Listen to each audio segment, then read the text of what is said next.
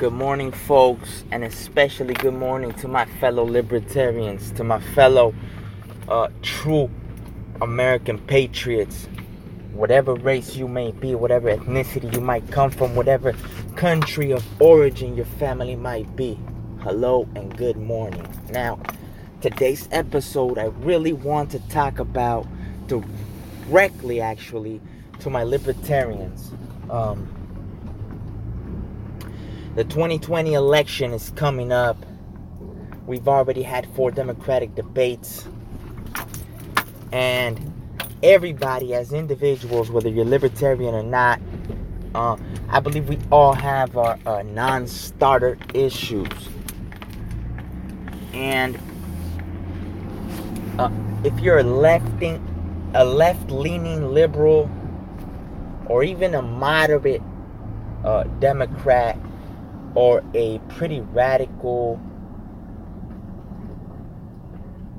Republican, and radical in the sense that you lean left on a lot of issues. We all have our non-starters. We all have the issues that we hold very dear to our heart. But as Libertarians who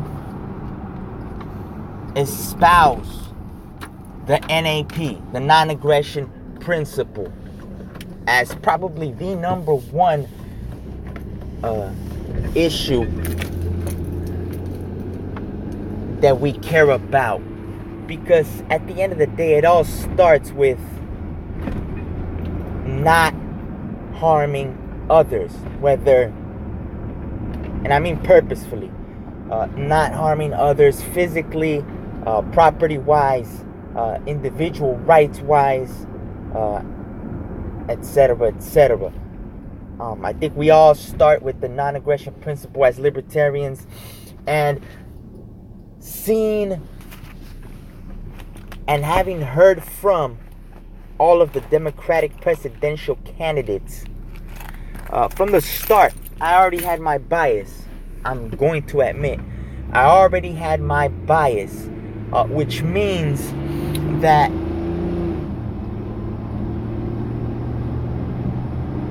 I already knew what candidate, if this candidate spoke about the things I believed she was going to speak about, I was going to want to propose for my fellow Libertarians. And that candidate is causing a rift throughout the Libertarian party / movement / ideology. Tulsi Gabbard, the only military veteran posed as a candidate for the presidency, is the only candidate that I would vote for, at least that I can see, for the presidency. Obviously, we still need to hear from the Republican side of things, but as a Libertarian, my number one issue is the non-aggression principle. And yeah, there are things going on in our country where obviously we have to admit it's not perfect. There are things going on in our economy where we obviously have to admit the cronyism that exists throughout has pretty much bankrupted our economy, and we're just running on the last fumes of what this welfare / military state is. But listen, the reason Tulsi Gabbard, in my opinion, should be our candidate as Libertarians, basically, number one, we don't have a Libertarian on the front stage, on the stage. And yes, absolutely all, including Tulsi Gabbard, have really left-leaning ideals. when it comes to society and economics, which is terrible. I'm going to admit it's absolutely terrible. But listen, her core issue, and I'm not saying that if she gets voted into office, she's going to follow through. Even if she really wanted to follow through, it would take a monumental, revolutionary effort on her part, where she would actually have to put her life on the line for this in order for her to put an end or a halt to the endless wars.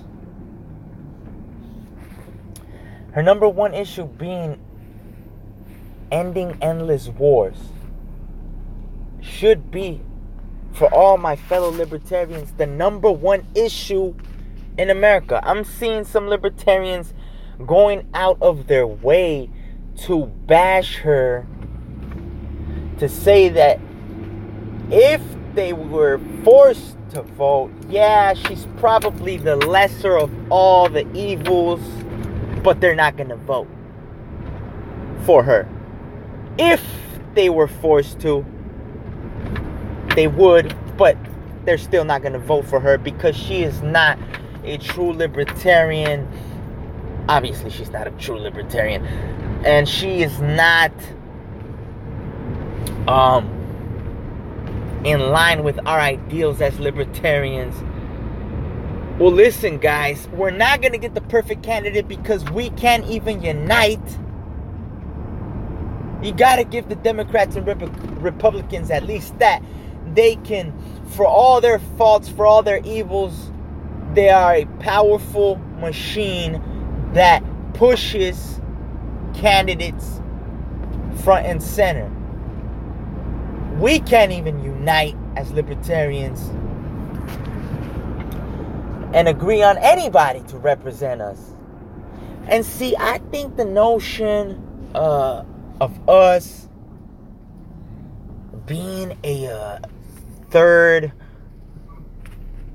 party or slash outsider slash having the privilege of calling ourselves non-establishment.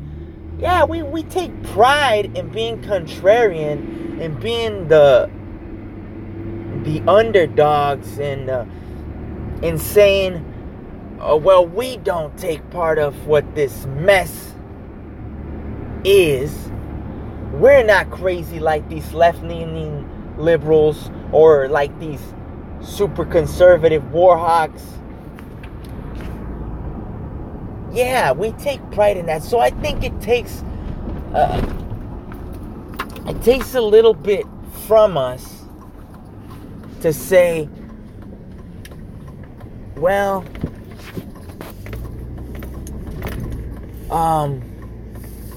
I'm going to vote for this candidate even though they're not libertarian because of such and such. And I know it's hard to bend our arm backwards and vote for somebody that's not in line with most of our ideals, especially economic, because we're big on the economic side of things. But if we look at it closely and really look at the big picture, we see that the military branch of this whole thing, the military branch of this whole ordeal is everything. It has to do with the economics. It has to do with the social.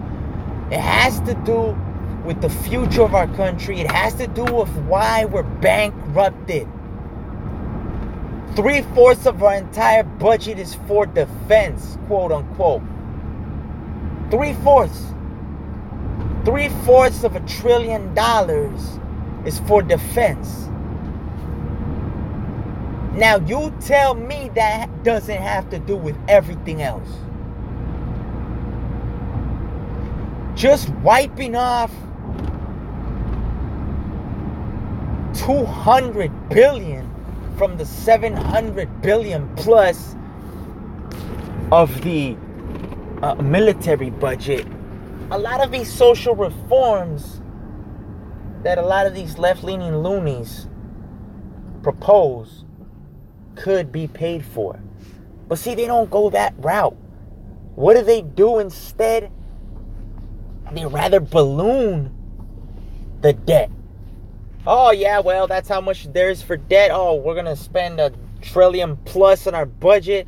Oh, well, let's just increase the budget. That's not a budget. If we're not making more money, which the government is actually, every year after year, you see reports, a record amount of tax revenue collected by the federal government. You see that year after year. Yet, the thing that we don't seem to grasp or understand is that that's not a budget. A budget is setting a number, staying within that number, and if everything goes according to plan, if efficiency was the name of the game, we should be working on getting everything done with the revenue that the government collects without looking to increase things to spend on. So you see this endless war, military entanglement all over the world by our government is the number one crisis / issue of our time. Not the climate hoax, not this fake climate crisis. And I'm not saying that renewable energy is not going to take over. But it's going to take over because there's a lot of money that will be made in the green economy. A lot more efficiency, we hope, will be implemented through renewables. So that is why I think us as libertarians need to back Mrs. Tulsi Gabbard full force. Not because she's going to change things, but at the very least because she's going to put the number one issue front and center for all of America to see during the debates. You guys have a wonderful day. Peace.